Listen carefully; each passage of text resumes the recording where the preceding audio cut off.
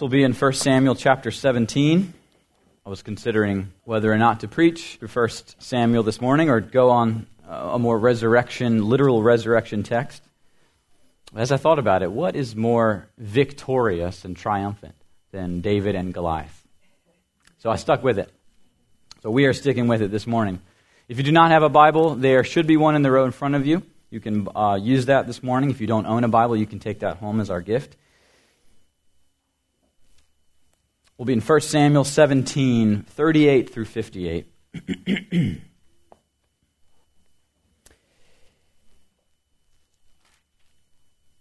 This should be a familiar passage for most people, even if you don't go to church or aren't as well versed in the Bible. You've probably heard this story, David and Goliath. We took it in two parts. First part was week before, and since it's such a long passage, and we focused on what David had to, sort of the hurdles he had to go over before even facing Goliath. And so now we're actually looking at Goliath and David facing each other. And we'll begin in verse 38. So if you would, please stand for the reading of God's Word. We stand out of respect for the speaker, who is God. I'm just the reader. We are here for God and His Word. Then Saul clothed David with his armor. He put a helmet of bronze on his head and clothed him with a coat of mail. And David strapped his sword over his armor. And he tried in vain to go, for he had not tested them. And David said to Saul, I cannot go with these, for I have not tested them. So David put them off. And then he took his staff in his hand and chose 5 smooth stones from the brook and put them in his shepherd's pouch. His sling was in his hand, and he approached the Philistine. And the Philistine moved forward and came near to David with his shield-bearer in front of him. And when the Philistine looked and saw David, he disdained him, for he was but a youth, ruddy and handsome in appearance. And the Philistine said to David, Am I a dog, that you come to me with sticks? And the Philistine cursed David by his gods. And the Philistine said to David, Come to me, and I will give your flesh to the birds of the air and to the beasts of the field. Then David said to the Philistine, You come to me with a sword and with a spear and with a javelin, but I come to you in the name of the Lord of hosts, the God of the armies of Israel, whom you have defied. This day the Lord will deliver you into my hand, and I will strike you down and cut off your head. And I will give the dead bodies of the host of the Philistines this day to the birds of the air and to the wild beasts of the earth, that all the earth may know that there is a God in Israel, and that all this assembly may know that the Lord saves not with sword and spear, for the battle is the Lord's, and He will give you into our hand.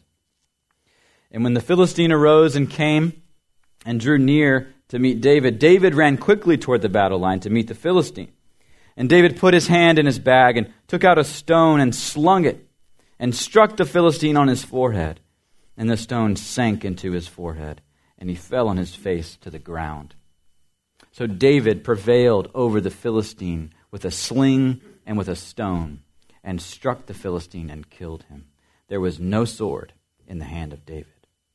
And then David ran and stood over the Philistine and took his sword and drew it out of its sheath and killed him and cut off his head with it. When the Philistines saw that their champion was dead, they fled. And the men of Israel and Judah rose with a shout and pursued the Philistines as far as Gath and the gates of Ekron, so that the wounded Philistines fell on the way from Shaaraim as far as Gath and Ekron. And the people of Israel came back from chasing the Philistines, and they plundered their camp. And David took the head of the Philistine and brought it to Jerusalem. But he put his armor in his tent. And as soon as Saul saw David go out against the Philistine, he said to Abner, the commander of his army, Abner, whose son is this youth? And Abner said, As your soul lives, O king, I do not know. And the king said, Inquire whose son the boy is. And as soon as David returned from the striking down of the Philistine, Abner took him and brought him before Saul with the head of the Philistine in his hand. And Saul said to him, Whose son are you, young man? And David answered, I am the son of your servant Jesse, the Bethlehemite. This is God's word. You may be seated. Let's pray. Father, give us humility as we come before your word this morning so that we can see the truth in it, so that we can be led closer to you. Holy Spirit, bless us as we read your word, as we hear it preached. Use me, Father, to be your mouthpiece. Thank you, Father, for drawing us to you this morning through your word and through this truth. Bless us in Jesus' name. Amen. So I have to admit that I'm not a big fan of bugs and creepy crawlies and any kind of vermin that makes its way into our house. So we live in a house that's old. It's over 100 years old. So you can imagine there's little gaps in the house, and we've had our battles with these sorts of things. And I've learned, being married for a while, as the husband, you are expected to take care of this problem, right? To squash whatever comes in and crawls into the house. And if you're a young man here and hope to be married one day, just know this is going to be expected of you. You take on this role as head of the house to take care of any intruders, right, that come into the house. Now, I must admit, though, I don't have a perfect track record. There are times when I have not done my job well, and the whatever it is has gotten away. Sometimes they're fast, right? So you can't blame me.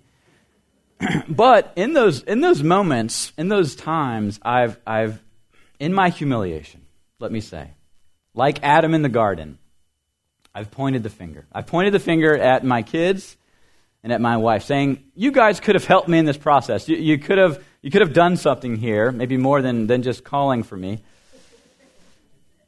But in those events, my wife has kindly reminded me of my unique role and responsibility to protect us and my family from any unwanted guests. And she's right. She's absolutely right.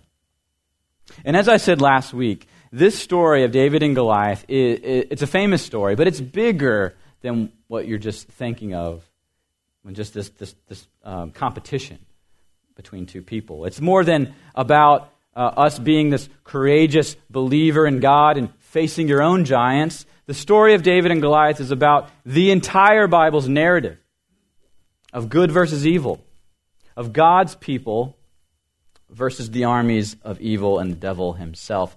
It speaks to the glory of God and the glory of his champion, David. And so David was in this unique role, this unique, anointed, spirit-filled role to reign as Israel's next king and to protect Israel from intruders. And so here was his chance to do it, to prove himself, to eliminate this imposing giant, to protect his people. This story is about our need for a Savior. But what does all this have to do with Resurrection Sunday? Well, resurrection is ultimately about victory, isn't it? It's ultimately about triumph. It's about the victory of Jesus over death, over Satan, and triumphing over them and putting them to open shame. Resurrection is about Jesus victoriously rising again and giving us certain hope and resurrection hope of this life, eternal life, that's been achieved for us. Resurrection is essential to the gospel message. C.S. Lewis wrote that to preach Christianity meant to the apostles primarily to preach the resurrection. He says the resurrection is the central theme in every Christian sermon reported in the book of Acts. The resurrection of Jesus and its consequences were the gospel, or good news, which the Christians brought. You can't get rid of resurrection and still have the gospel. It's essential to the gospel. Everything hangs on whether or not the resurrection is true. So what does the resurrection of Christ have to do with the battle of David and Goliath? Well, just as David conquers Israel's enemy, so too did Jesus conquer our ultimate enemy and achieve salvation for those who trust in him. So this morning I want you to know that we have a real God who offers real salvation. The question is, are you ready to receive it? Are you ready to receive the salvation? Have you received it? If you have, are you living in it? Is it shaping your mind? Is it shaping your life? Is it shaping your desires in your heart? Got 3 main points this morning. Salvation is required, salvation is real, and salvation is ready. Let's look at our first idea. Salvation is required. You see, on our own, you and I are in trouble. Just like Israel was in trouble, you and I are in trouble on our own. We need a champion. You see, neither Israel or David was a match against Goliath. They were scared. Remember, for 40 days Goliath had come out, morning and evening, to challenge in single combat an Israelite. No one would come forward. They were trembling. And this is true for us. Salvation, another word for salvation is rescue. We need to be rescued. You and I are born in what the Bible calls sin. That we are rebels against God. We choose our own path. We choose our own way. We don't want God. We don't want Him. We need to be rescued. We can't just flip a switch and start doing good and believe in Him. We need to be rescued. And we can't do it on our own. We are dead in our sin. A few years ago, we were taking our kids to one of our elders' pool at his house, and my third oldest, so second youngest child, Holden, was about a year and a half, and he was sitting on the pool steps with me, and he was just kind of splashing around next to me. And I was right next to him, but all of a sudden, he took a dive. He didn't have a swimming on or anything. He took a dive headfirst into the pool as I'm next to him. And he sunk like a rock. And for a split moment, you have this kind of freak out moment, like, oh no, I gotta, like, you don't react fast enough, and everybody in the pool sees you not responding to your kid doing a nosedive in the pool. But he sunk like a rock, and he had no chance of survival if I wasn't there. He needed rescue. We are just like that in our sin.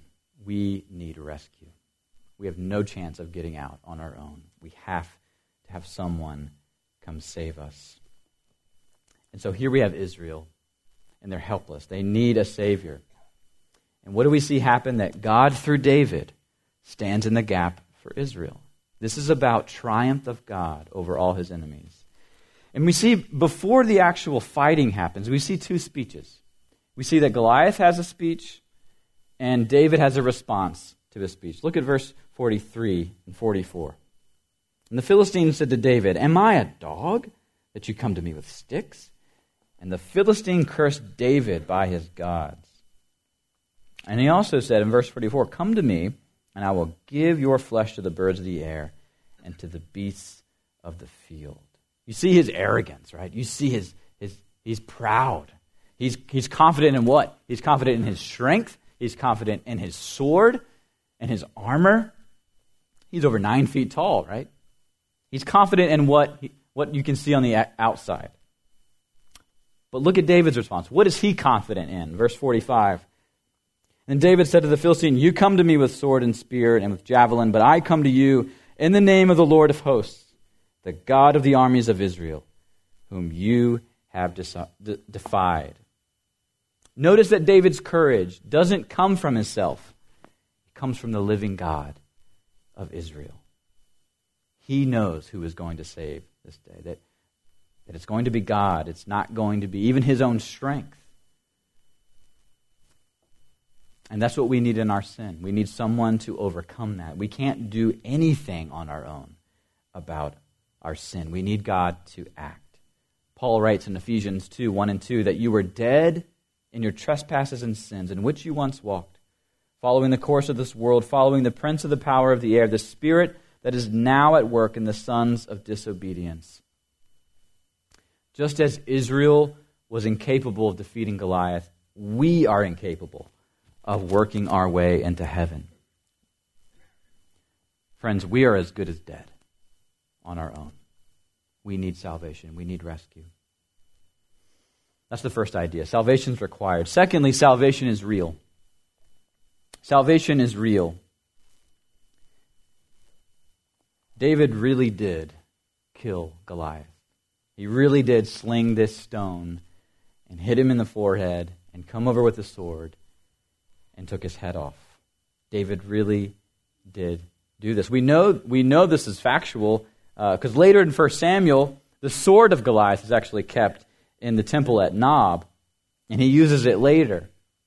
And we know this is real because this story was witnessed, or this scene was witnessed by thousands of people, and it was handed down from generation to generation to ours. And this is not just, he didn't just spiritually kill Goliath, he did it physically. Right? He had to take him and kill him and sling this military weapon with a stone on the first shot and kill him. Our faith is rooted in facts. Don't ever believe that our faith is just this philosophy that we've sort of invented and come up with. No, our faith as Christians is rooted in reality, in facts. That Jesus really did rise again. That the tomb really is empty. These are facts that are indisputable. And so I think it's important on Easter Sunday to actually think about what are those historical facts of the resurrection? Why do we celebrate this day? Is it just something that somebody came up with? So let's look at the evidence together. I'm just going to present to you 3 historical facts about the resurrection. The first historical fact is that the tomb of Jesus of Nazareth was discovered empty. This discovery is reported in 6 independent sources in the Gospels and Acts. Luke 24, John 20, 1 Corinthians 15, Mark 16, Matthew 28, and Acts 2. And some of these sources are among the earliest materials to be found in the New Testament. See, this is important because when an event is recorded by 2 or more unconnected sources, historians, whether Christian or non-Christian, historians' confidence that the event actually happened increases. And the earlier these sources are dated, the higher their confidence. Also, women are said to have discovered the tomb. This is likely historical because in that culture, a woman's testimony was considered pretty much worthless. Not even allowed in court. So if you're trying to come up with a story, fabricate a story, you wouldn't have put women as the first source who discovered the empty tomb. It would have been men. A later legend would have had men making the discovery. Also, Jewish authorities' response. What was their response to the empty tomb? The leaders, the Pharisees, Sadducees, they said that Jesus' followers had stolen the body. So they were admitting that Jesus' tomb was in fact empty. So even those who were against this early movement, they admit the tomb was empty. A scholar, Jacob Kremer, says, most scholars by far hold firmly to the reliability of the biblical statements about the empty tomb. Right? Believer, non-believer, it's indisputable the tomb was empty. Historical fact number 2. Many people experienced appearances of Jesus alive after his death. In one of the earliest letters of the New Testament, Paul provides a list of witnesses to Jesus' resurrection. This is in 1 Corinthians 15. He says he appeared to Peter, then to the 12, and then he appeared to more than 500 brothers at one time, most of whom are still alive. Go talk to them. And then he appeared to James, and then to the apostles, and then finally he appeared also to me, Paul says. Furthermore, various resurrection appearances of Jesus are independently confirmed by the gospel accounts. And on the basis of Paul's testimony alone, virtually all historical scholars agree that various individuals and groups experienced appearances of Jesus alive after his death. So many people saw this. Many people witnessed it. Scholar Gerd Ludman says, it may be taken as historically certain that Peter and the disciples had experiences after Jesus' death in which Jesus appeared to them as the risen Christ. Historical fact number 3, perhaps one of the most important. The followers of Jesus believed in the resurrection themselves. That after Jesus' crucifixion, think about it, the followers of Jesus were devastated. They were demoralized, and they were hiding in fear for their lives. And this is not what they, as Jews, were expecting. Think about it. The Jews had no real concept of a Messiah who would be executed by his enemies. They had no concept of a Messiah who would come back to life.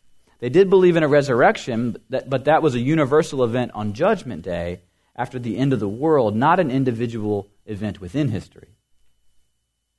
A typical Jew believed that crucifixion as a criminal meant that someone was literally under God's curse. If you remember in the Gospels, Jesus would often tell them he's going to rise again on the third day, and it wouldn't compute, right? It just wouldn't make sense to them. So they had a lot to be demoralized about, but what happened? They became so completely convinced of Jesus' resurrection that even when threatened with death, not one of them changed their story.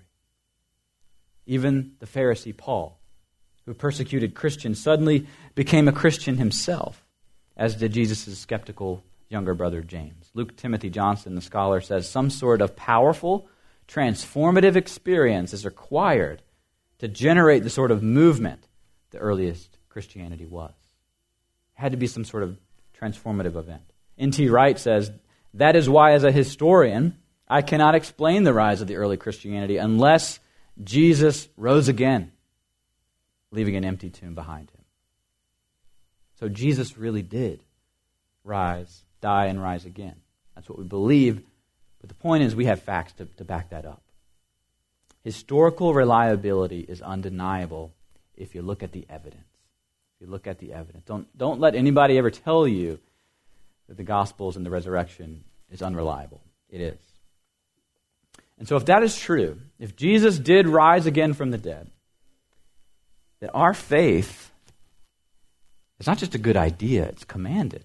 That this is the risen Lord. God demands, not advises, praise. If Jesus rose, he has a claim on us. He has a claim on our lives. If Jesus is alive, he deserves all of our praise, our lives, and our hearts. Brothers and sisters, our faith is in the real, living God. You know, many Christians are mocked for being known as worshipers of some made-up fairy tale. With this fairy tale God with no basis in reality, I'm here to tell you that what you do on Sunday morning in church, gathered as God's people, is the truest thing of all. You worship the living, the real God. And it's simply not true that people choose not to worship. You will choose to worship something every day of your life. The question is, will it be the true God or not? If you worship money, for instance, it will destroy every relationship you have, and you'll end up lonely and sad. If you worship sex, it will consume you and those you use for pleasure. If you worship drugs and alcohol, it will slowly kill you, and every relationship you have will crumble. If you worship your kids, the weight of your expectations on them will destroy them. If you worship your spouse, the weight of your expectation on them will destroy them. The choice we are given in life is not whether or not we will worship. Everyone worships. The choice we are given is what we will worship. Something real and life-giving, or something deadly and life-taking. That's the choice we have. You can't opt out of worship. Everybody worships. What will you choose? What will you choose? So our salvation is required. Our salvation is real. But our salvation is also ready. It's the third idea this morning. Our salvation is ready. We see that in verses 50 through 52, David prevailed. He won. He destroyed Goliath. He took his head off. He prevailed over the Philistine with a sling and a stone and struck the Philistine and killed him. And there was no sword in the hand of David. Salvation is ready. What David did when he won that day is he handed the victory sort of to his Israelites on a silver platter. Salvation's ready. It's like when we're cooking dinner for our children. We'll say, dinner's ready. It's all prepared. It's on the table. Come and get it. And sometimes they're excited and they run to dinner when the dinner bell, metaphorically, is rung. But sometimes they don't come. Sometimes we have to yell 3, 4, 5 times upstairs, hey, come on downstairs. Dinner's ready. It's prepared. It's hot. Well, salvation is ready. Everything's been done. It's been completed. It's ready. Are you? The battle is won. The meal is prepared, but it won't be there forever. There is no chance to receive Christ after you die. Have you trusted in Him? You have to do it in this life. You have to do it before you die. There's an urgency to this question. Look at the response of the Israelites after David wins. Verse 51 and 52. He says, when the Philistines saw that their champion was dead, they fled. And the men of Israel and Judah rose with a shout and pursued the Philistines as far as Gath and the gates of Ekron. I mean, what a sight this must have been. 40 straight days Goliath is coming forward to fight. No one shows up. David shows up, kills Goliath. I mean, what a sight. What the excitement in the Israelite camp must have been off the charts. I was thinking about what this must have looked like. It was probably similar to when your favorite football team or basketball team beats a rival. And then what happens? Everybody storms the field, right? Everybody runs onto the field and celebrates. That's probably what this sort of looked like. He kills Goliath. Everybody runs. The Philistines run away. And so what is our best response to the victory and triumph of our champion? Isn't it celebratory fighting for the champion? What the Israelites did, that's how you celebrate. That's what David had won for them. He'd set it up. The victory was theirs. It was settled and final. Now let's go celebrate. Let's go run forward and take our victory. I got 3 application points this morning as we consider how do we apply this idea. The first application point is that the church has God on its side. The church has God on its side. See, when Israel's army was defied, God was defied. When the church is defied, God is defied. That God is at work in His church. Jesus says in Matthew 16, I will build my church, and the gates of hell will not prevail against it. When Saul is persecuting the church, how does Jesus respond to Saul? What does He say? Saul, Saul, why are you persecuting me? Paul was persecuting the church, but Jesus says He was persecuting him. Jesus links Himself to His church, to His bride. We have God on our side. It doesn't mean we have to be arrogant, but we can be confident. Do you see how David responded to Goliath? He had some sharp words to Goliath. He was confident, not in himself, but in God. And so no matter how the church is perceived in the world, no matter how you perceive the church is Christ's. He will take care of His church. The church can move forward with God. Application point 2.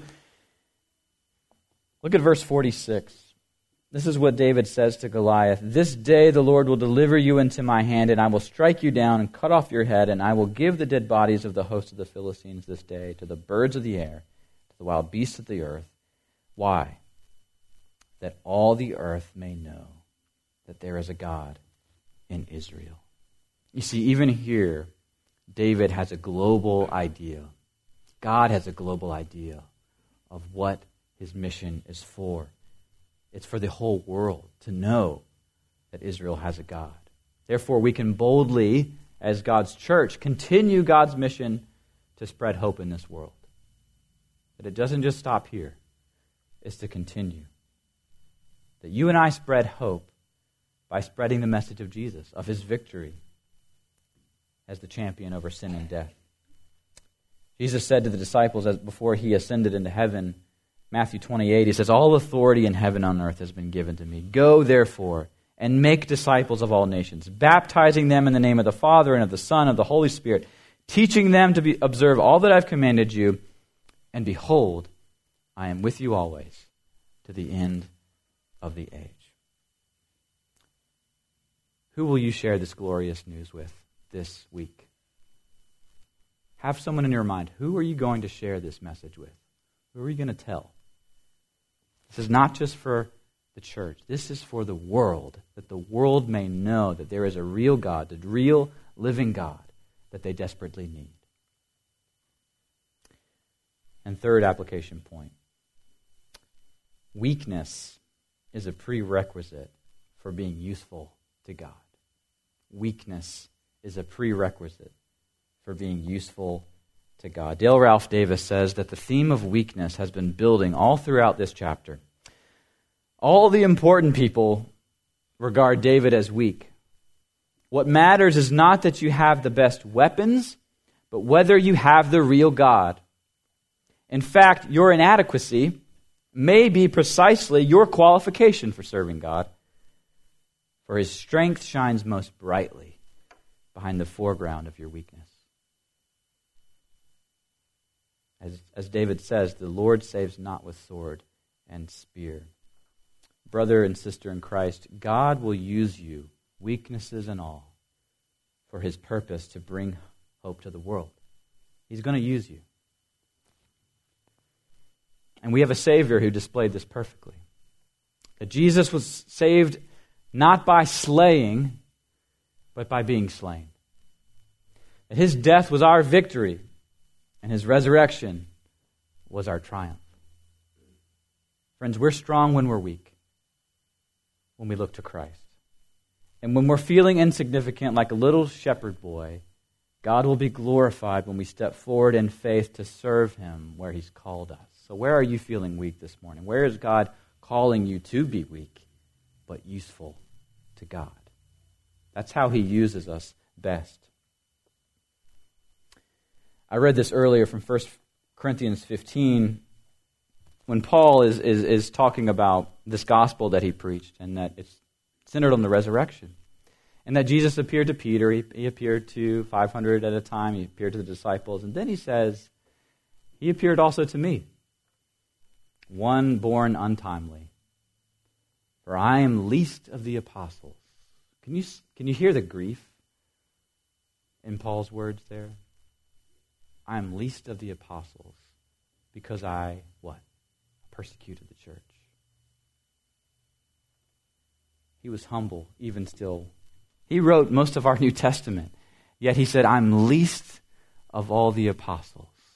He felt his weakness greatly. He knew what he had done. And he probably carried that his whole life. But God used him mightily, didn't He? When David struck Goliath, this is what's so amazing. When David struck Goliath and killed him, Goliath couldn't talk anymore. He couldn't accuse anymore. He couldn't speak lies anymore.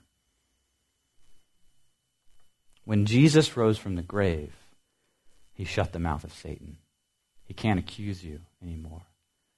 But God can use you. He can use you. He's calling us to be weak.